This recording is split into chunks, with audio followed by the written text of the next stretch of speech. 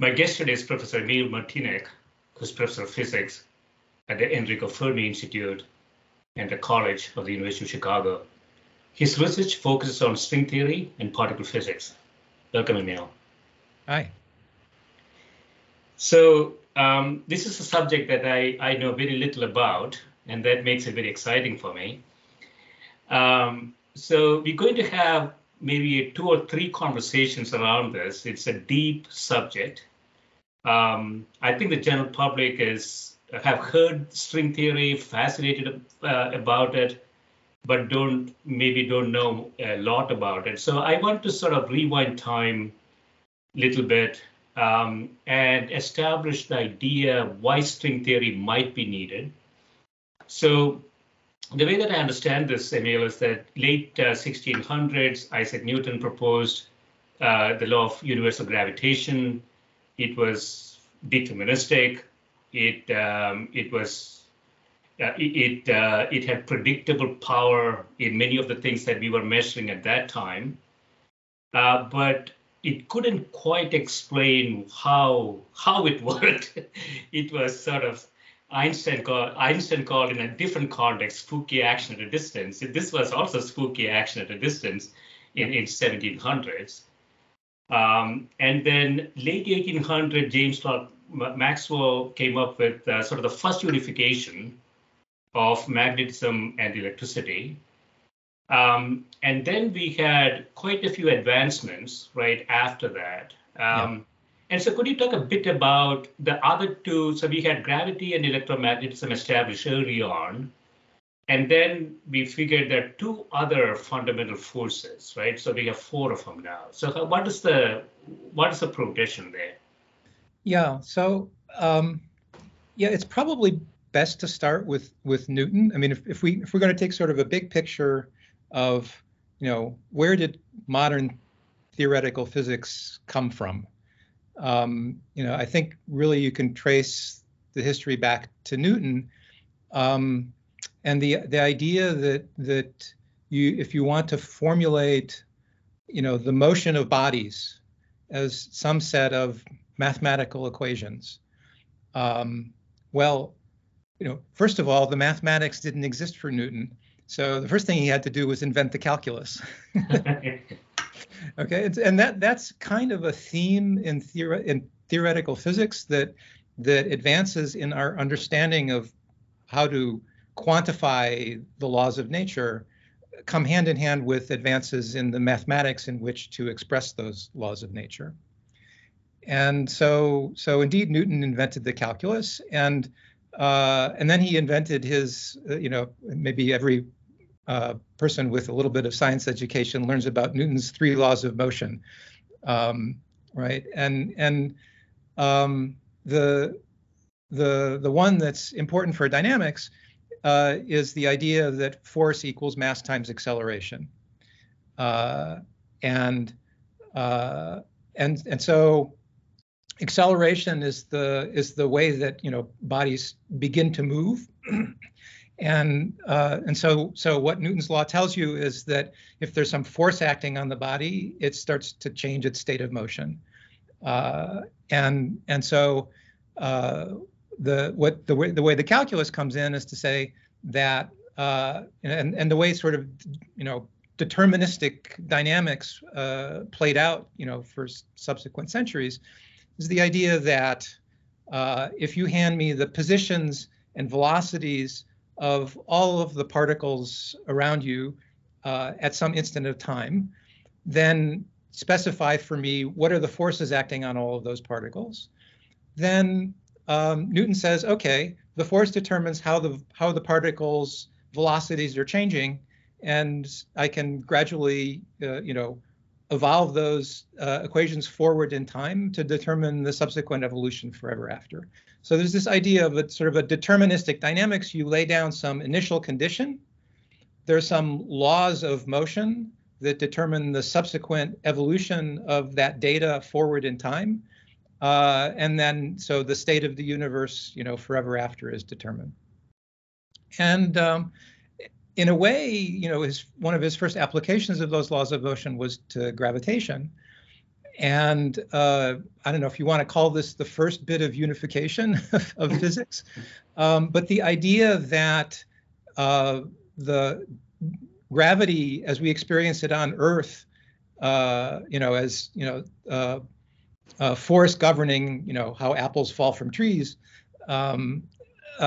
is the same force that governs the motion of the planets as they orbit the sun.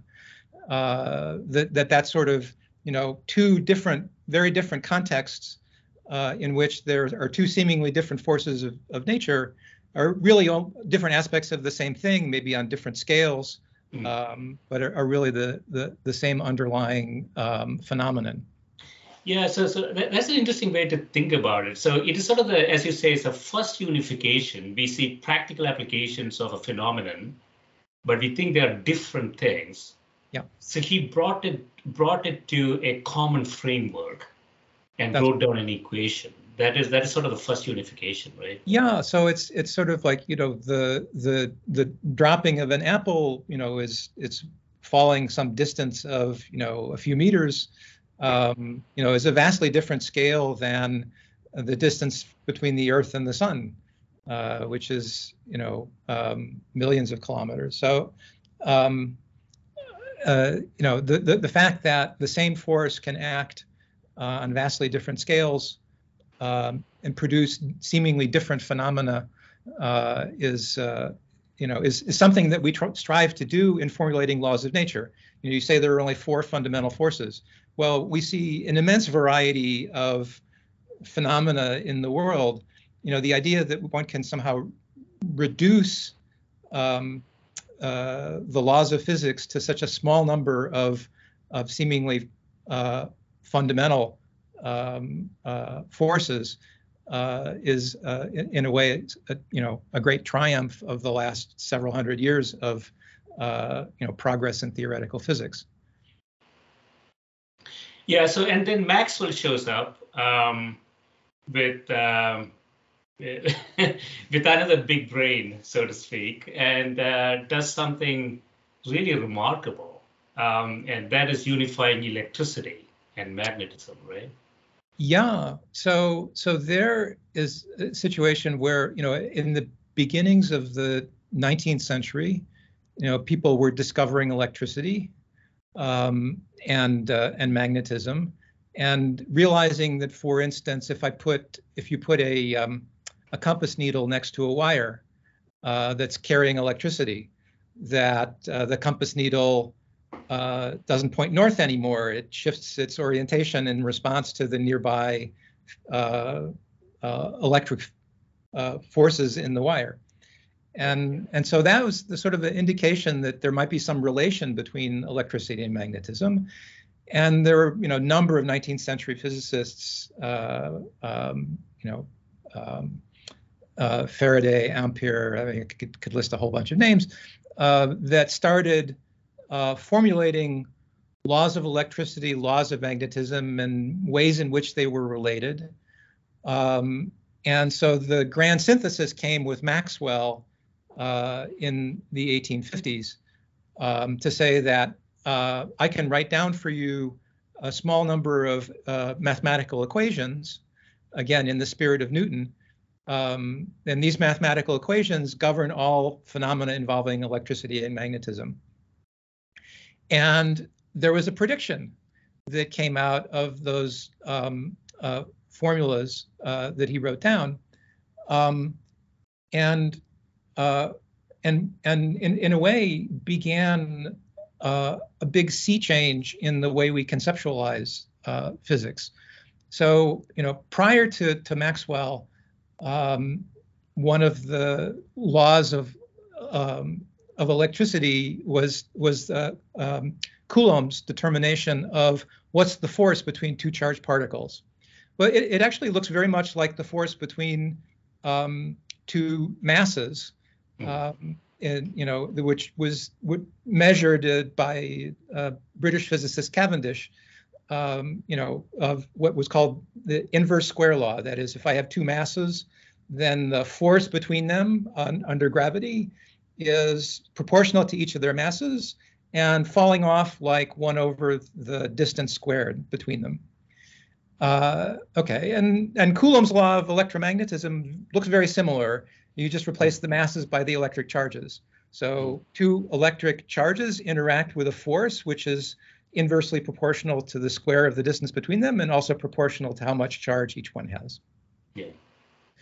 And with Maxwell, the sort of and the ideas that led up to Maxwell was the idea that it's not that there's this, as you call it spooky action at a distance, that somehow this particle instantaneously generates a force on this particle. The idea that sprung up is that the particle, the first particle, say, has associated to it what's called an electric field, that is permeating space around it, is a field that responds to the electric charge. And so what happens is that locally in space, the electric field is disturbed by this particle, and that disturbance propagates through space by a set of equations, and those are Maxwell's equations, telling you how the electric field and the magnetic field propagate from point to point in space. And so charges and the motion of charges, motion of charges are electric currents. And so charges and the corresponding electric currents of moving charges create electric and magnetic fields. Those fields move in space from one place to another. And then the particle over here says, oh, I'm in a non-trivial electric and magnetic field, and I'm a charged particle, so I should respond to the electric and magnetic field in my vicinity. And so it changes this spooky action at a distance to a very sort of logical propagation of influences from one place to another through the medium of a field, in this case, the electromagnetic field. And yeah, so I want to touch back on Newton very quickly. So this guy should have had a lot of time on his hands. In addition to inventing calculus, he set humanity on a path of arrogance in some way, that you can write down equations that determine how things work, and humanity has never been the same after that, right? Yeah, well, it confers a lot of power in that these equations have very practical consequences for the world around us, and how we can influence the world around, not just see things in the world around us, but also influence the world around us. I mean, everything in our modern age is not everything, but so many things in our modern age, the electronic age, are consequences of these equations that were written down 170 years ago.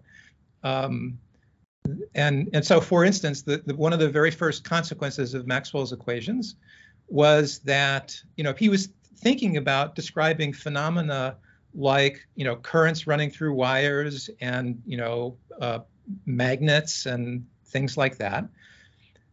And what he discovered was that in order for the electric field and magnetic field created by this charge over here to influence this field, this charged particle over here, as I was saying, the influence has to propagate. Well, how fast does it propagate? It propagates with the speed of light. And so an immediate consequence of Maxwell's equations was that light is an electromagnetic phenomenon, that there is a prediction that if you move around electric charges, that you create electromagnetic waves, and those waves travel with the speed of light.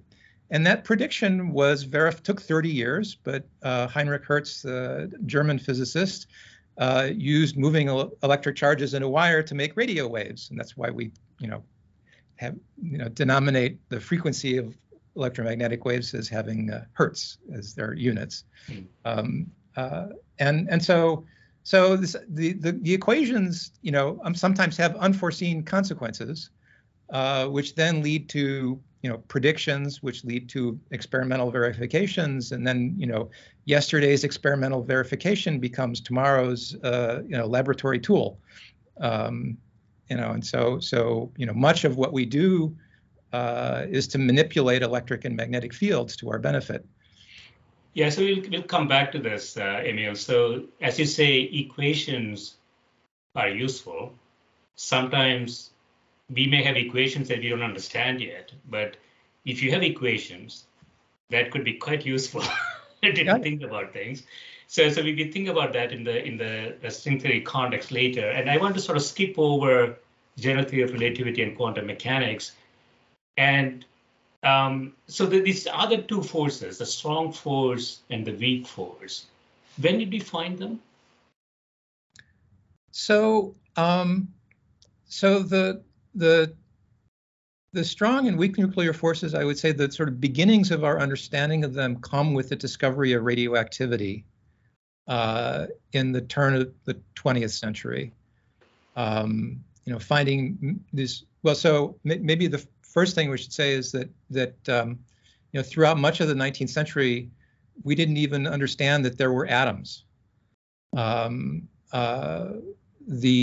idea that matter comes in discrete quanta, that there are these underlying particles, electrons and protons and so on, that make up matter, didn't really come until around that time, when people were able to isolate the particles and detect some of their properties. And so the electron was discovered in the late 1890s as something that was emitted by vacuum tubes, forerunners of transistors. That is J.J. Thomson? J.J. Thomson, yes. Yeah. And then there was the discovery of natural. So he just discovered what were then called beta rays. I mean, the terminology is long since disused, but that he discovered this sort of like particle being emitted by this vacuum tube, and that it was bent by electric and magnetic fields, and you determine its mass and charge and so on. So there was also naturally occurring radioactivity in certain materials. That, for instance, Marie Curie was the one of the leading physicists discovering various forms of radioactivity. With 2 Nobel Prizes, I will add. 2 Nobel, yes. And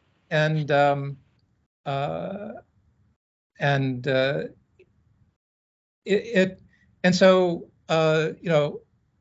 wasn't fully understood what was creating these particles of radioactivity.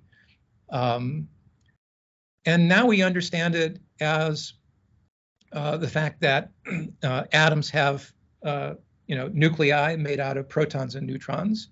And sometimes those configurations of protons and neutrons aren't entirely stable.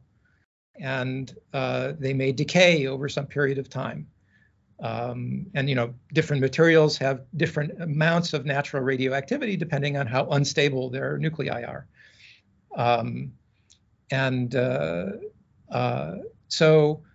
So there. Let me ask you this, Adrian. So on the strong force side, it is sort of counterintuitive from without knowing much about it. I mean, you can't have protons of the same positive charge sort of staying together, right? Was that the issue? So the strong force. So there are 2 things to say. So let me put the radioactivity aside for the moment and talk about atomic nuclei. So you're quite right. One of the laws of electricity and magnetism is that if 2 particles have the same kind of charge, the same sign of electric charge, then the force they experience is repulsive. They tend to try to push each other apart. Whereas if the two charges have the opposite sign, like say an electron and a proton, they attract.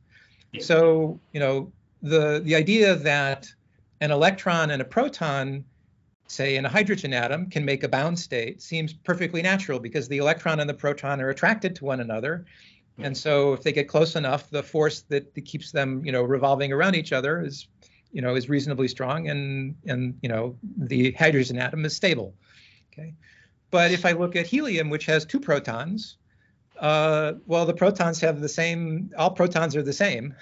And in particular, they have the same electric charge. So why don't the two protons in the helium nucleus, repel one another and fly apart? And the answer is the strong nuclear force.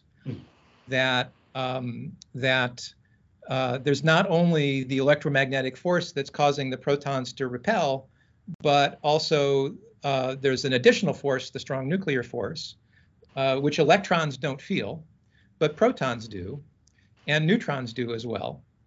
And so the nucleus is bound together by these strong nuclear forces that keep the protons from being unstable.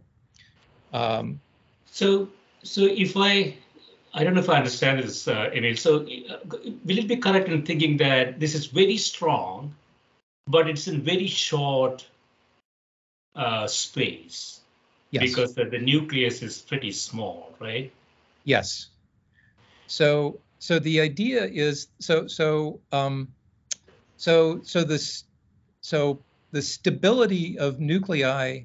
So if you ask, what stabilizes nuclei? Well, we don't see any helium atoms with just two protons and no neutrons. It seems like they always come with at least one and often two neutrons, and that it's only the combination of the two protons and the two neutrons together that are sufficient to sort of bind everything together in a stable way. And if you look at the periodic table, that's sort of a theme, that the sort of number of protons and the number of neutrons is approximately equal for most nuclei. And the reason is that there's this electrostatic repulsion that the protons are feeling. So the way you can beat the electrostatic, the electric force that's repelling the protons, is to add more strong force. And the way you add more strong force is if you add neutrons to the nucleus, then you've added more nuclear attraction, because both the neutrons and the protons feel the strong nuclear force. But you've sort of diluted the electrostatic repulsion, because that's only felt by the protons. So the neutrons bring in sort of more strong force attraction without at the same time bringing in more electrostatic repulsion. And so that's sort of the thing that stabilizes the nuclei. Oh, wow. Okay. Yeah, I had no clue about this. So you have to have certain number of neutrons in the nucleus for it to be stable. Yeah. And so you see this all over the periodic table. So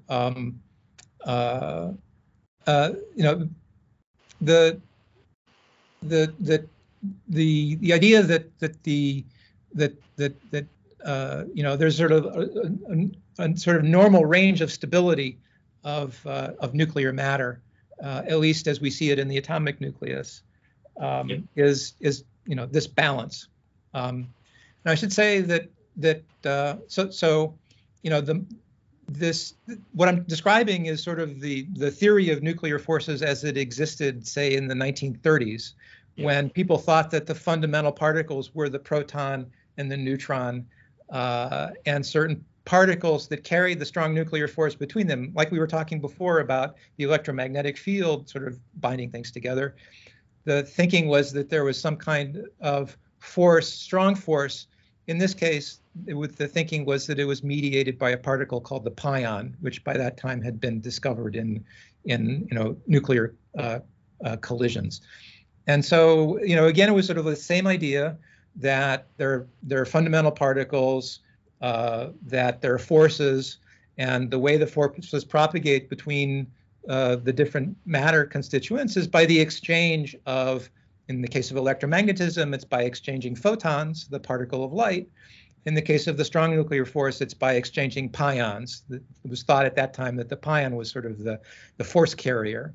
But we moved on. We moved on from that, right? And so what's our current understanding there? Is it gluons or something like that? Yes. So we now understand that actually there's yet another layer of structure, that both this pion, the force carrier, and the protons and neutrons are themselves composites of more fundamental particles, namely the quarks and gluons of the strong. It's the Russian doll game. Yes, very much so. But part of the hubris of string theory, which we'll get to in the end, is the notion that there's a last layer to the Russian doll. That you can't. But there's a limit to it, and we will get to it. We cannot go anything beyond 10 to the minus 35 meters or something like that, right? It's a flag length. So, that's right. That there are fundamental limits to how small you can make things. But right now we're talking about sort of the scales of the size of the atomic nucleus. And so, as you say, the nuclear force has a finite range. In the original, conception of the 1930s, it was because the pion sort of had a finite range of propagation, and so that sort of limited the range over which the strong nuclear force would be experienced by strongly interacting particles. Now we understand it as something else. It's that the strong force is truly strong, and if you try to take a quark and rip it out of a proton, it says, I don't like that, and immediately creates a stream of strongly interacting so-called gluons, or the theory of the current theory of the strong interactions is now modeled very much on Maxwell's model, Maxwell's idea that the fundamental charged particles are the quarks, and that the force carriers, instead of being photons, they're these particles called gluons. And we even use the same, and because there are sort of three kinds of charge in the strong interactions, people gave the name color to describe it. And physicists are always sort of playing with language in describing things and trying to use our experience of language and describing things to sort of borrow the same concepts to describe much more alien things happening in the subatomic realm. And so the idea is that the quarks carry this color charge, and that there are three kinds of colors. So people call them, red, green, and blue, in analogy to the sort of three basic colors of nature. Right. And so, and the idea is that anything which is colored emits the strong force by emitting a field of gluons around it. And the problem is that if you try to pull something away and get an isolated colored particle, in the same way you get an isolated charged particle in electromagnetism, the problem is that it costs you more and more energy. The reason it's called the strong force is that the amount of energy it costs you increases with the distance that you try to pull it away, rather than it's sort of the other way around, right? So it's the other way around. Gravity, distance. Gravity and electromagnetism die off with distance. Colored particles feel a force which increases with the distance. And this was actually kind of part of the origin of string theory, that what our modern understanding is that what's happening is that the chromoelectric, let's call them chromoelectric and chromomagnetic fields, which is actually the terminology that people use. The charge is called color, and so the sort of field that's emitted by a colored object are chromoelectric and chromomagnetic fields. And what happens is that the chromoelectric and chromomagnetic fields are are confined to a narrow tubular region between the separating particles.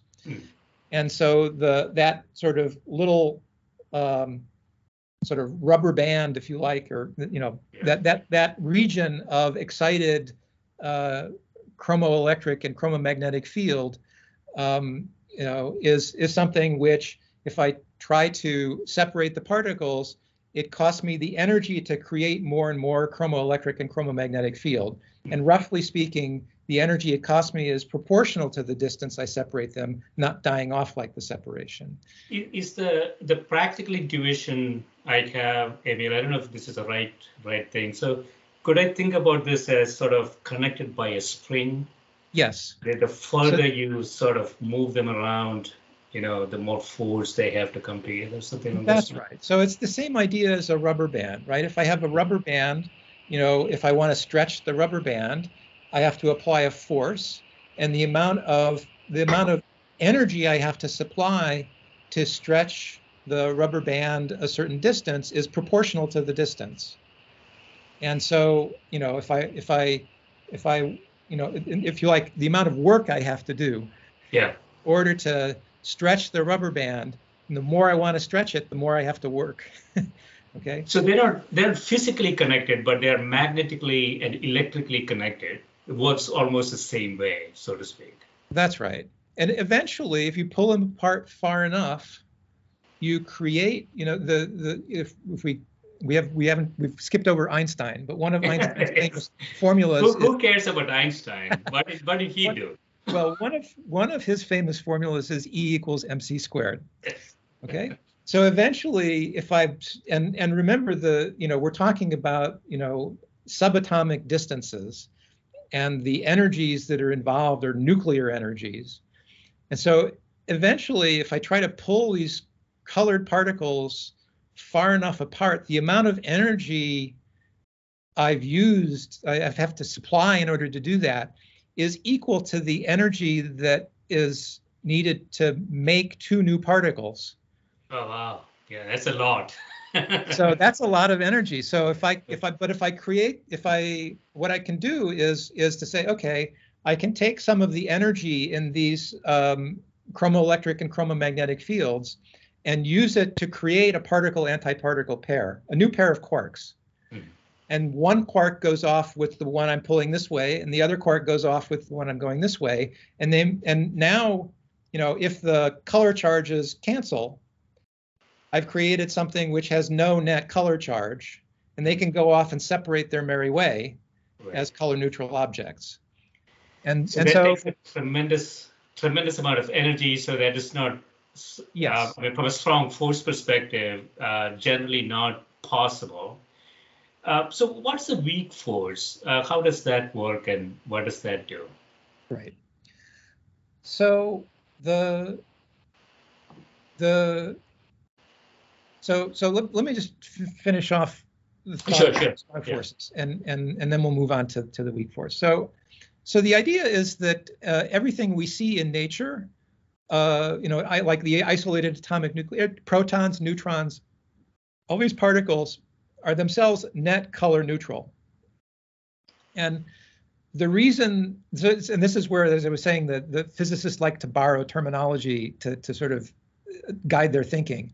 The proton has 3 quarks inside it,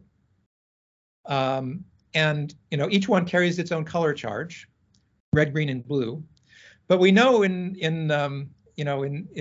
learn in color theory that if you combine equal amounts of red, green, and blue, you make white light, which has no color. And so it works the same way, roughly speaking, in the theory of the strong forces, that if I have a red quark, a green quark, and a blue quark, as an aggregate, they carry no net color charge. And so the proton can be, pulled away from other protons and neutrons without having, to supply a force proportional to the distance, because the proton itself is a color neutral object. And what was thought of in the 1930s as this, pions, carrying the force, strong force between protons and neutrons, is some kind of residue of this more microscopic phenomenon that two protons can exchange a pion. The pion is itself a quark and an antiquark, again, color neutral. And so, so that you sort of at somewhat larger distances than the size of a proton, we have this sort of residual part of the strong force, which consists of the sort of color neutral parts of the strong force playing with each other through residual interactions of further strongly interacting particles. And so but you know, those do have consequences. Yeah. So for instance, when people started turning on particle accelerators in the 1950s and 60s, they started seeing more and more strongly interacting particles. And so when was Fermi on? Fermi's initial work as a physicist dates back to the late 20s, early 30s. He died in the middle 1950s. No, I meant the Fermi accelerator. When was the it Fermi accelerator. So that turned on in the late 1950s, early 1960s. And the similar particle accelerator turned on at CERN in Geneva, Switzerland. But at the time of the 1950s, the sort of scale of energy that was required to do these, you know, nuclear scattering experiments wasn't that huge. You know, it didn't take you a device which was like miles in circumference. You could fit it inside a reasonable university laboratory building. And so, roughly speaking, every major university had their own particle accelerator with some energy which was of order billion electron volts, which is sort of the scale of the mass of a proton. As I was saying, you know, you need energies which are of order, you know, the mass of a proton in order to create these strongly interacting particles. But people sort of kept on, you know, making bigger and more fancy accelerators with more and more energy, and they kept on seeing more and more strongly interacting particles, you know, as decay products of their collisions. And so the question became, what's the organizing principle, you know, governing these particles? And they started observing certain, you know, regular patterns in the spectrum of the particles and their masses and their spins and other properties. And that's one of the sort of first evidences for this sort of what I would call a phenomenological string, this chromoelectric flux tube, which is the way we now understand it, you know, fundamentally, was just really this sort of like electric, this you know, rubber band, if you like, which is binding the particles together. And that if you know, slam two pieces of it together, you know, you might start it spinning like crazy, and its, you know, centrifugal force is enough to stretch it. And so, you know, that leads to a prediction that, you know, if I give something a lot of spin, the centrifugal force stretches it, but the stretching costs me energy, and energy is mass. So I observe a relation between the spin and the mass. And this is indeed what was observed in accelerators and was the first evidence for something like a string theory. And that's where sort of string theory entered particle physics. It's not where its eventual home was. Its eventual home was not just the strong interactions, but almost everything. But the idea that there could be some utility for describing some part of nature using, you know, fundamental objects which were strings rather than particles dates to that time. So is it the same thing as sort of think about linear? Is it the thing about momentum and mass or something along those lines, and be finding a relationship between the two? So things sort of spinning around. It was a relation between mass and spin. So what people would do is they would plot they would say, okay, let's make a two-dimensional plot. Okay, one axis we'll say is the mass, the other axis is the spin. Okay, and so let's take all the data, you know, the different particles that we see coming out of our accelerator, and let's, plot our measurements of their mass and spin. And they just started seeing them lying on, uniformly spaced. Well, there's uniformly spaced because spin in quantum mechanics is quantized. So it comes in discrete units of Planck's constant, a half, 1, 2, 3 halves, 2, etc. And so people were seeing, regular recurrences of every time you looked for a particle of higher spin, it would come at a higher mass. And then, once you plot a number of these particles, you start drawing straight lines through the plots and searching for what's a dynamical reason for such a regularity in the pattern of masses and spins. Yeah, there's always a good story behind a regression straight line. So I guess I would imagine. Yeah, of course, the question is, are you seeing something fundamental, or are you just seeing some kind of a pattern? The pattern should have an explanation. One of the issues in theoretical physics is trying to decide what patterns in data are indicative of something deep, and what are just consequences of something else. And so it turned out that in this case, this sort of string-like behavior was not something fundamental. It was sort of a byproduct of this property that chromoelectric flux likes to confine itself to narrow tubes in subatomic strongly interacting particles. So now let's touch on the weak force. Yes. So what exactly is it? How do we measure it? How do we know it exists? Okay. Well, this isn't necessarily the way it was first discovered, but maybe the cleanest explanation is that, when people were first finding what they thought were the fundamental subatomic particles in the 1930s, we had the electron since Thomson. We have the proton because we know about hydrogen atoms as being a bound state of an electron and a proton. And so, the atomic nucleus then, the periodic table, started teaching us there had to be something besides protons in the atomic nucleus, and that's the neutron. And so, around 1930-ish, Chadwick, the physicist, discovered the neutron in particle accelerators. I should say, a neutral particle is very difficult to detect, right? Because most of our detectors function electromagnetically, right? So you have, some, you see the charged particle over here, and some other charged particle whizzes by. This one gets deflected, and so you measure the charged particles in your apparatus. Okay, but if you have some charged particle in your apparatus and a neutron goes by, the neutron has no electromagnetic field. And if it's far enough away from this charged particle that it doesn't see the finite range of the nuclear forces, it's as if it whizzed by and the detector didn't respond. Yeah. So, in a sense, it's only when the neutron hits something like another nucleus that you sort of detect its presence. Okay. Still, people were able to produce neutrons and sort of slow them down.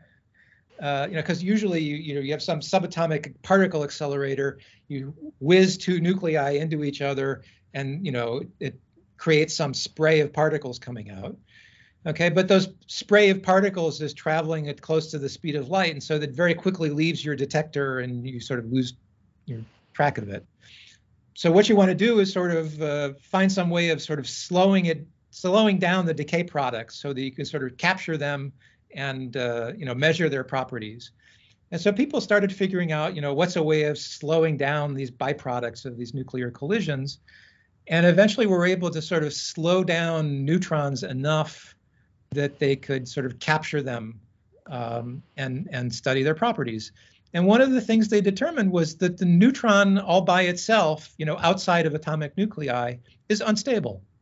It wants to decay into an electron and and a proton. Oh, wow. Okay. And so people started measuring that process. And the first thing they saw was that this process of the neutron decaying into an electron and a proton didn't seem to conserve energy. And, and conservation laws in physics are, sacrosanct. I like the Bible. Yeah. So, I mean, they're called laws for a reason.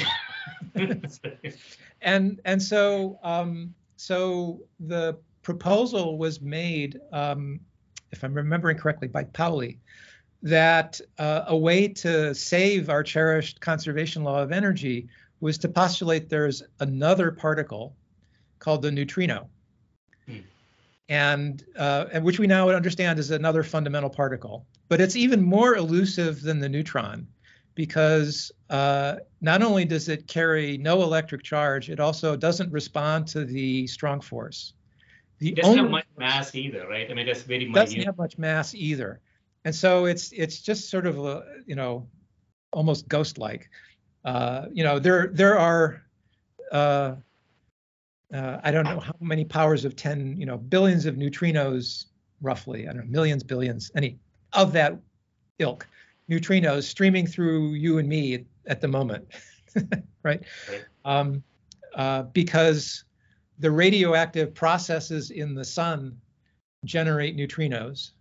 So part of the radiation from the sun is not just light, but neutrinos. And so there are neutrinos streaming through our body coming from the sun all the time.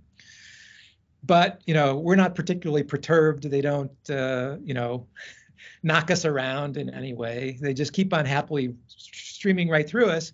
And the reason they keep streaming right through us is that their rate of interaction with all the other particles that we're made of is extremely tiny.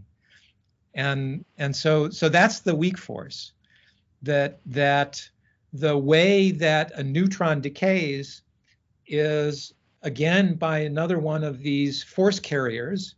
In this case, they're called the weak bosons, sometimes called W and Z bosons. And they are the carriers of the weak force. And so what happens is that, remember I said the neutron and the proton were made up of 3 quarks.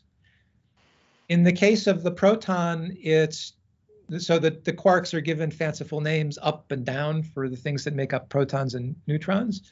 And the proton is 2 ups and a down, whereas the neutron is 2 downs and an up.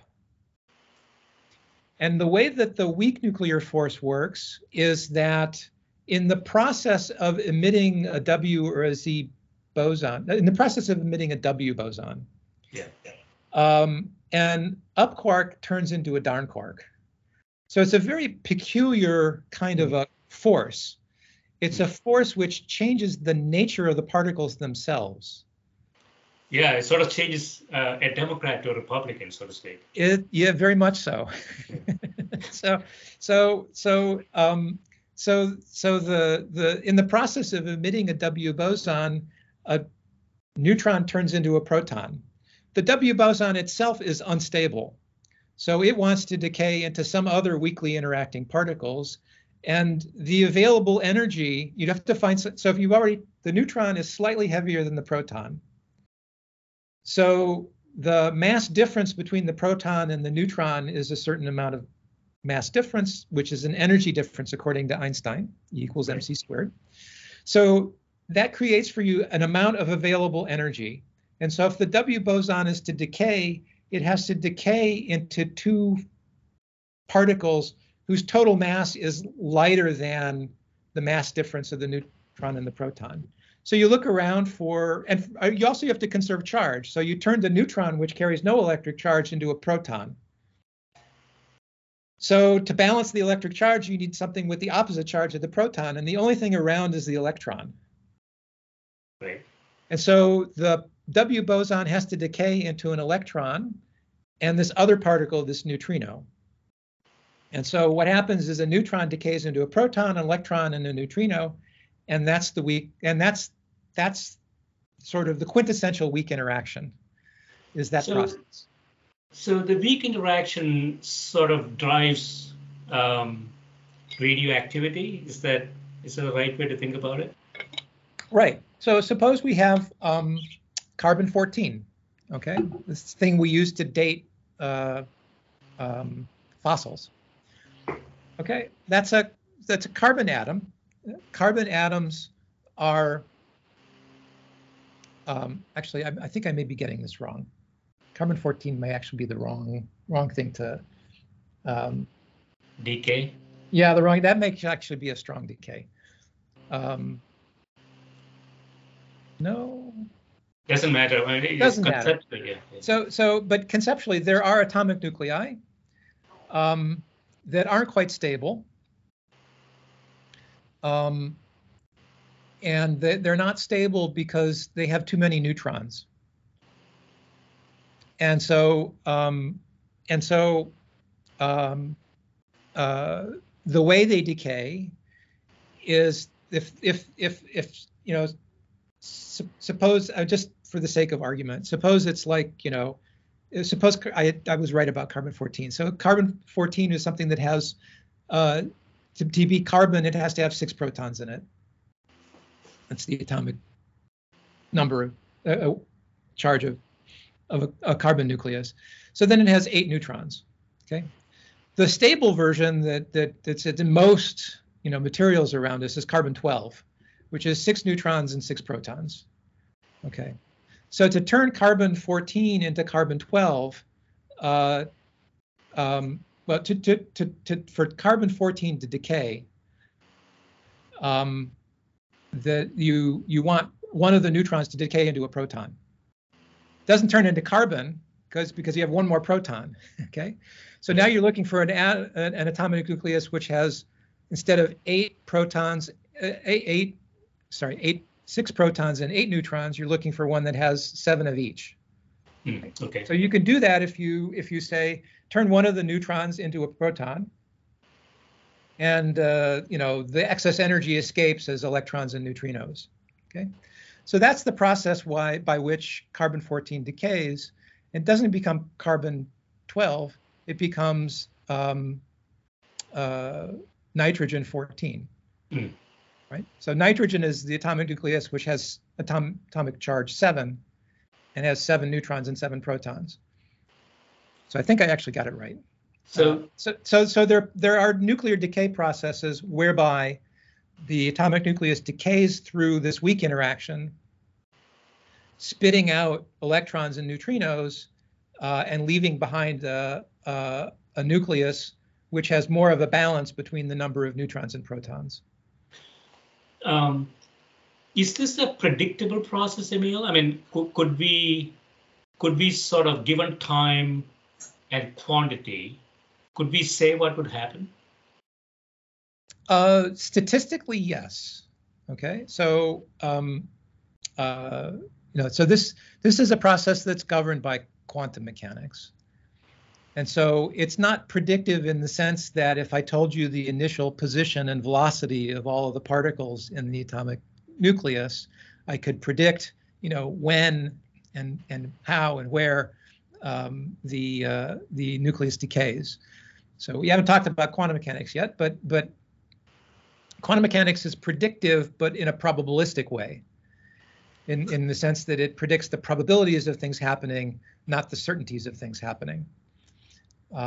And so given enough carbon-14 nuclei, what you can predict is what fraction of them will decay, you know, per hour, say, or per year. Right. Okay, and that's how we date things. It's like we look, you know, that carbon-14 is created in the atmosphere through cosmic ray collisions, and so anything that's living breathes in carbon-14. Once it dies, it stops breathing, so it's no longer taking in carbon-14. So all the carbon-14 atoms start decaying into nitrogen. And so if you look and what's the proportion of the carbon-12 versus the carbon-14, you get an idea of how old something is.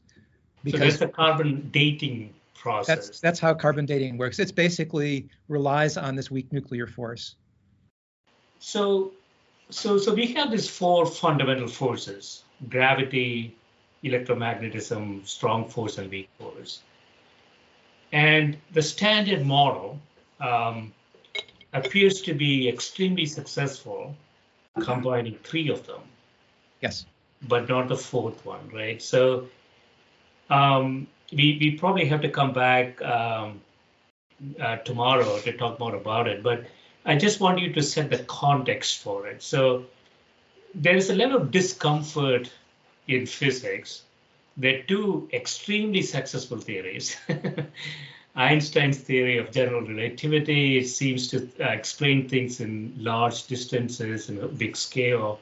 And quantum mechanics is exceptionally successful in explaining everything else, so to speak.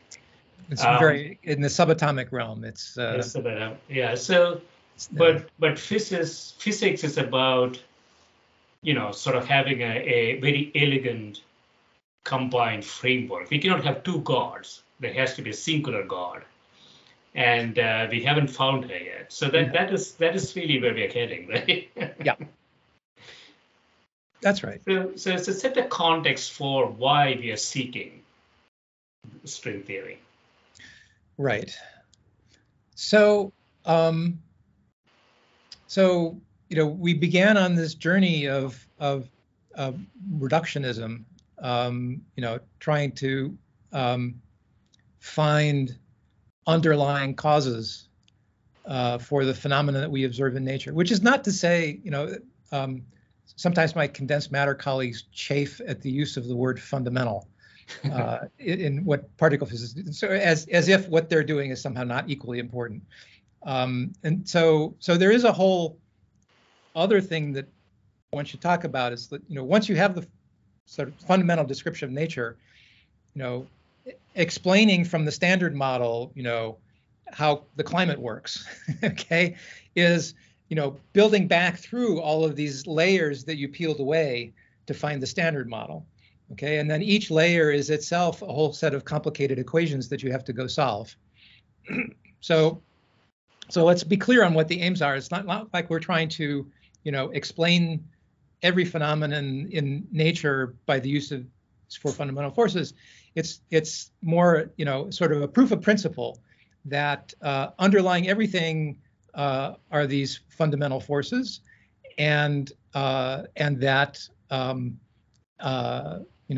idea being that with a big enough computer and those laws of nature, that you could in principle work your way back up and explain more complicated things in terms of these elementary forces, and so that sort of spirit of trying to find ever more deep layers of the nature has been the driving force, from Newton through Maxwell into quantum mechanics, and the 1930s and 1940s when we were first understanding the strong and weak forces, on through to the post-war era where we were finally getting enough energy that the standard model kind of came into view, and with a final flourish in the 1960s and early 1970s, where we understood that each of these forces, the strong force, the weak force, the electromagnetic force, are all have the same Maxwell-like description. That is, there are particles that are charged under these forces. They emit the analogs of electric and magnetic fields. They're just, chromomagnetic or weak magnetic and electric forces, and those are the ways by which particles interact. And in the particle physics realm, that's it. I mean, this theory has been confirmed in exquisite precision. Some of the experiments to like 10 decimal places. I mean, just extraordinary precision for an experimentalist to achieve. And so, by now there's absolutely no question that at the scales that we've tested, this is the theory. Okay, but okay, we never sit on our laurels. We're always wanting more. And, there's still one other force of nature that hasn't sort of been, brought into the fold. And that indeed is the force of gravity. And part of the reason is that the gravitational force is extraordinarily weak. If you think about it, you're sitting in your chair, I'm sitting in my chair. Because of the force of gravity of all of the rest of the Earth on you and me, okay? So I can just stand up, and you can stand up, and so you can counteract the force of the entire Earth's gravity by standing up, okay?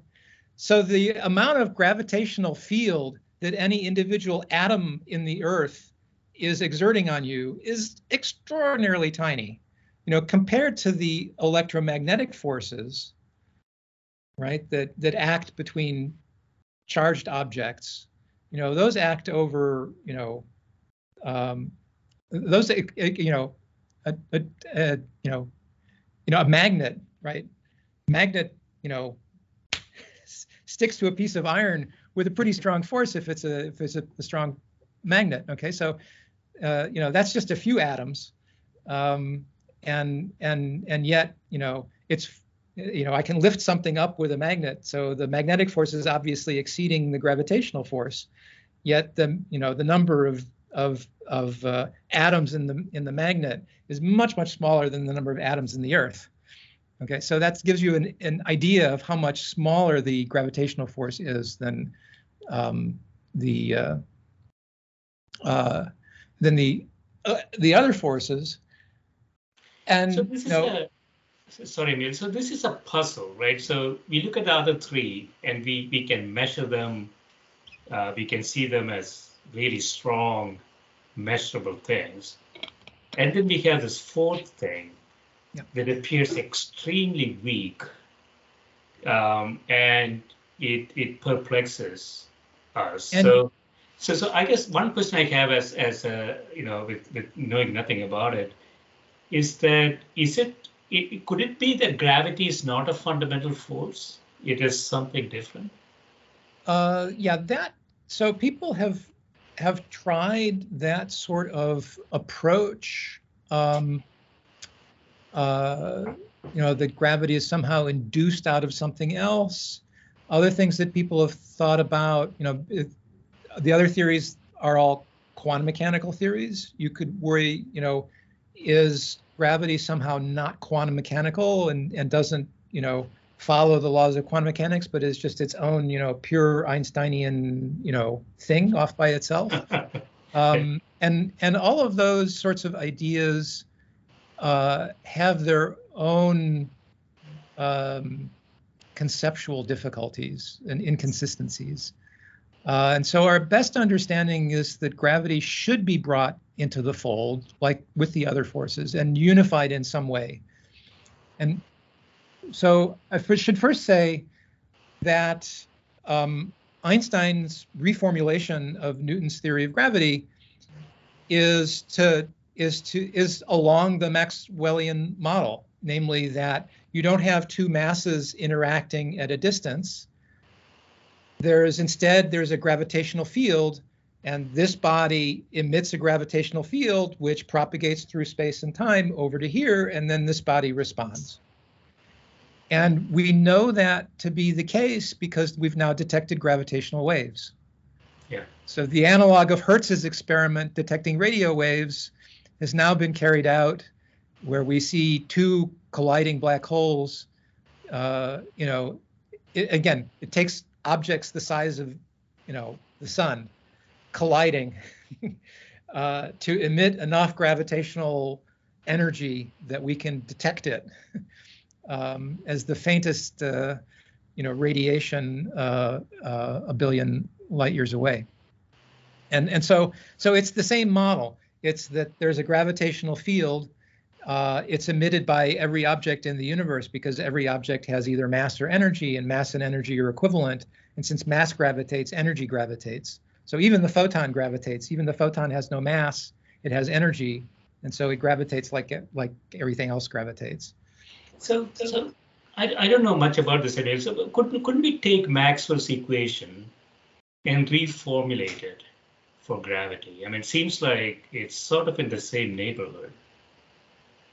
Yeah. So you might say, inverse force law, proportional to the charges. Replace the charge by the mass. Kind of looks the same. So why don't we just write the same equations and erase a factor of 2 over here and So the reason is, one of the reasons is that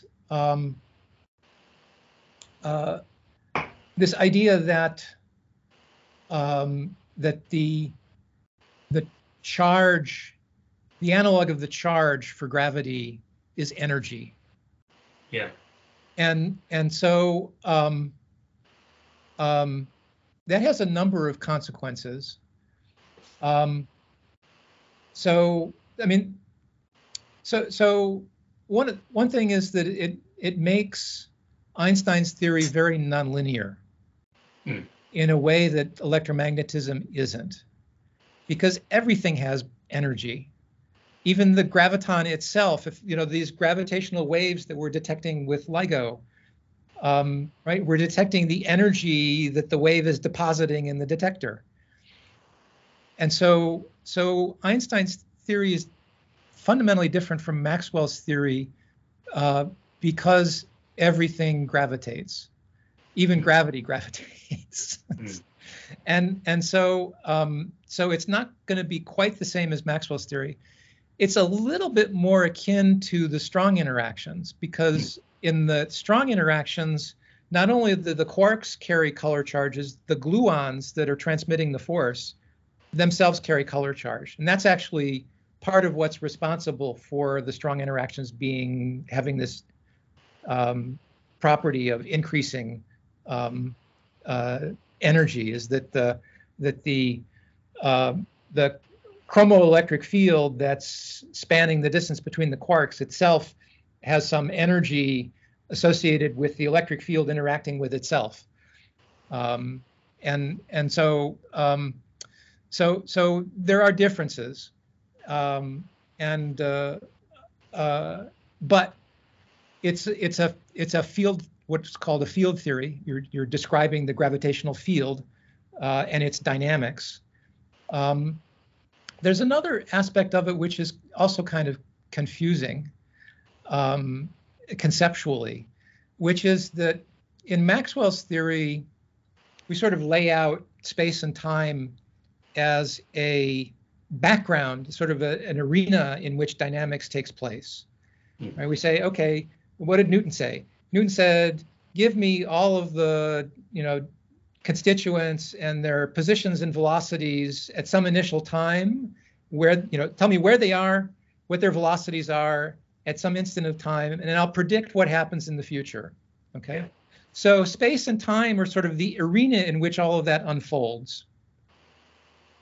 And then along comes Einstein and says, no, first of all, the space and time are actually malleable concepts. That the sort of underlying structure of his theory is that the gravitational field is the geometry of space and time. And what's happening when I have a massive particle here, the gravitational field that it's emitting is a warping of, or curvature of, the geometry of space and time. And so that's part of the nonlinearity of the theory. In order to decide how things propagate from here to here and influence one another, you have to know what the geometry of space and time is to say what's the arena in which that propagation takes place. But that arena is itself the dynamical object. It's very self-referential. Yeah, it's making my head spin, Emil. So we'll come back tomorrow and talk about sort of the history of. So let me finish up with this. So the issue that we have is that we haven't been able to combine the four forces into a singular theory. They seem to have emanated from different angles, and they seem to explain things at different scales. Yes. But that is not satisfying enough from a physics perspective. Right. So that's what you call the sort of the grand unification theory attempts, right? Yeah.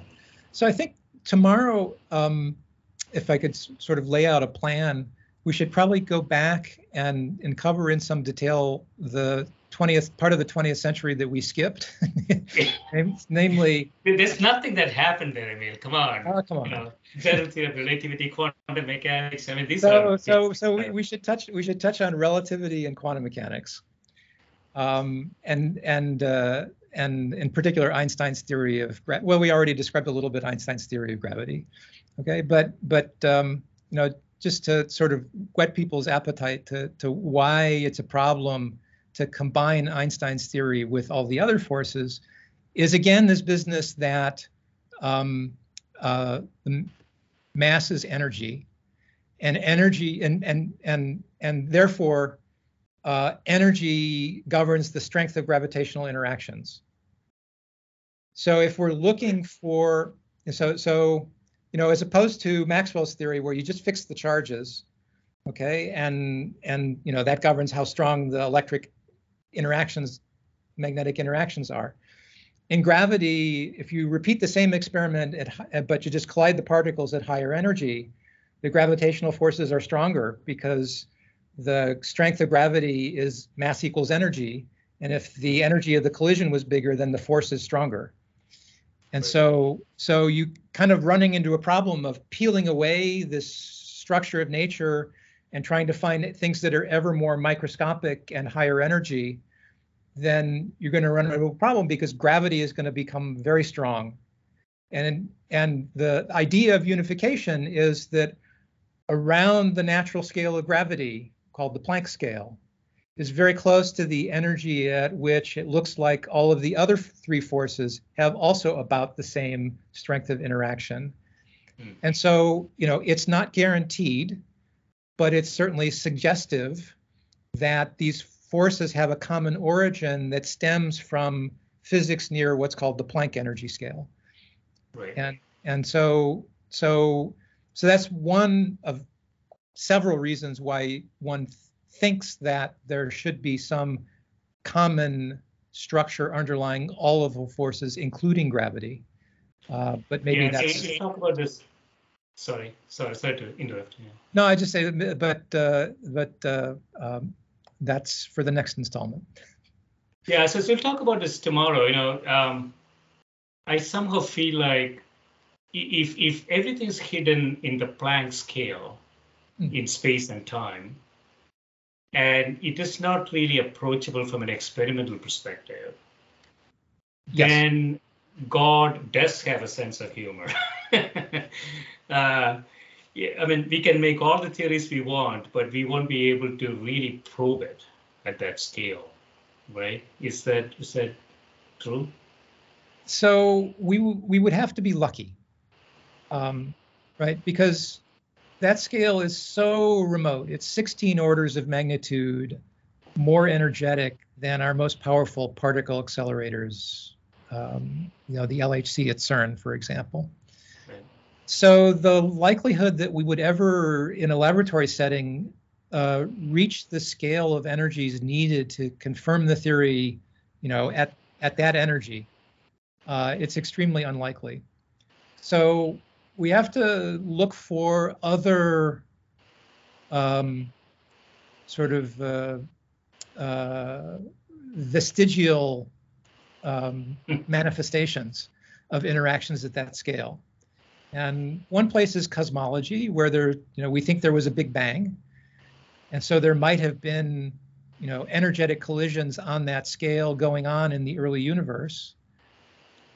And we could ask, have the imprints of those violent early collisions sort of imprinted themselves somehow on the structure of cosmology that we see today? So that's one place.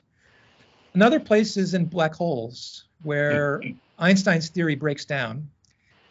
In the core of a black hole, there's supposedly, according to Einstein's theory, the core of a black hole has a singularity. Yeah. And what the singularity means is, once again, that collisions become arbitrarily energetic at the singularity. And so if Einstein's theory held all the way down to the singularity of a black hole, then you would need something to replace Einstein's theory to make sense of what happens there.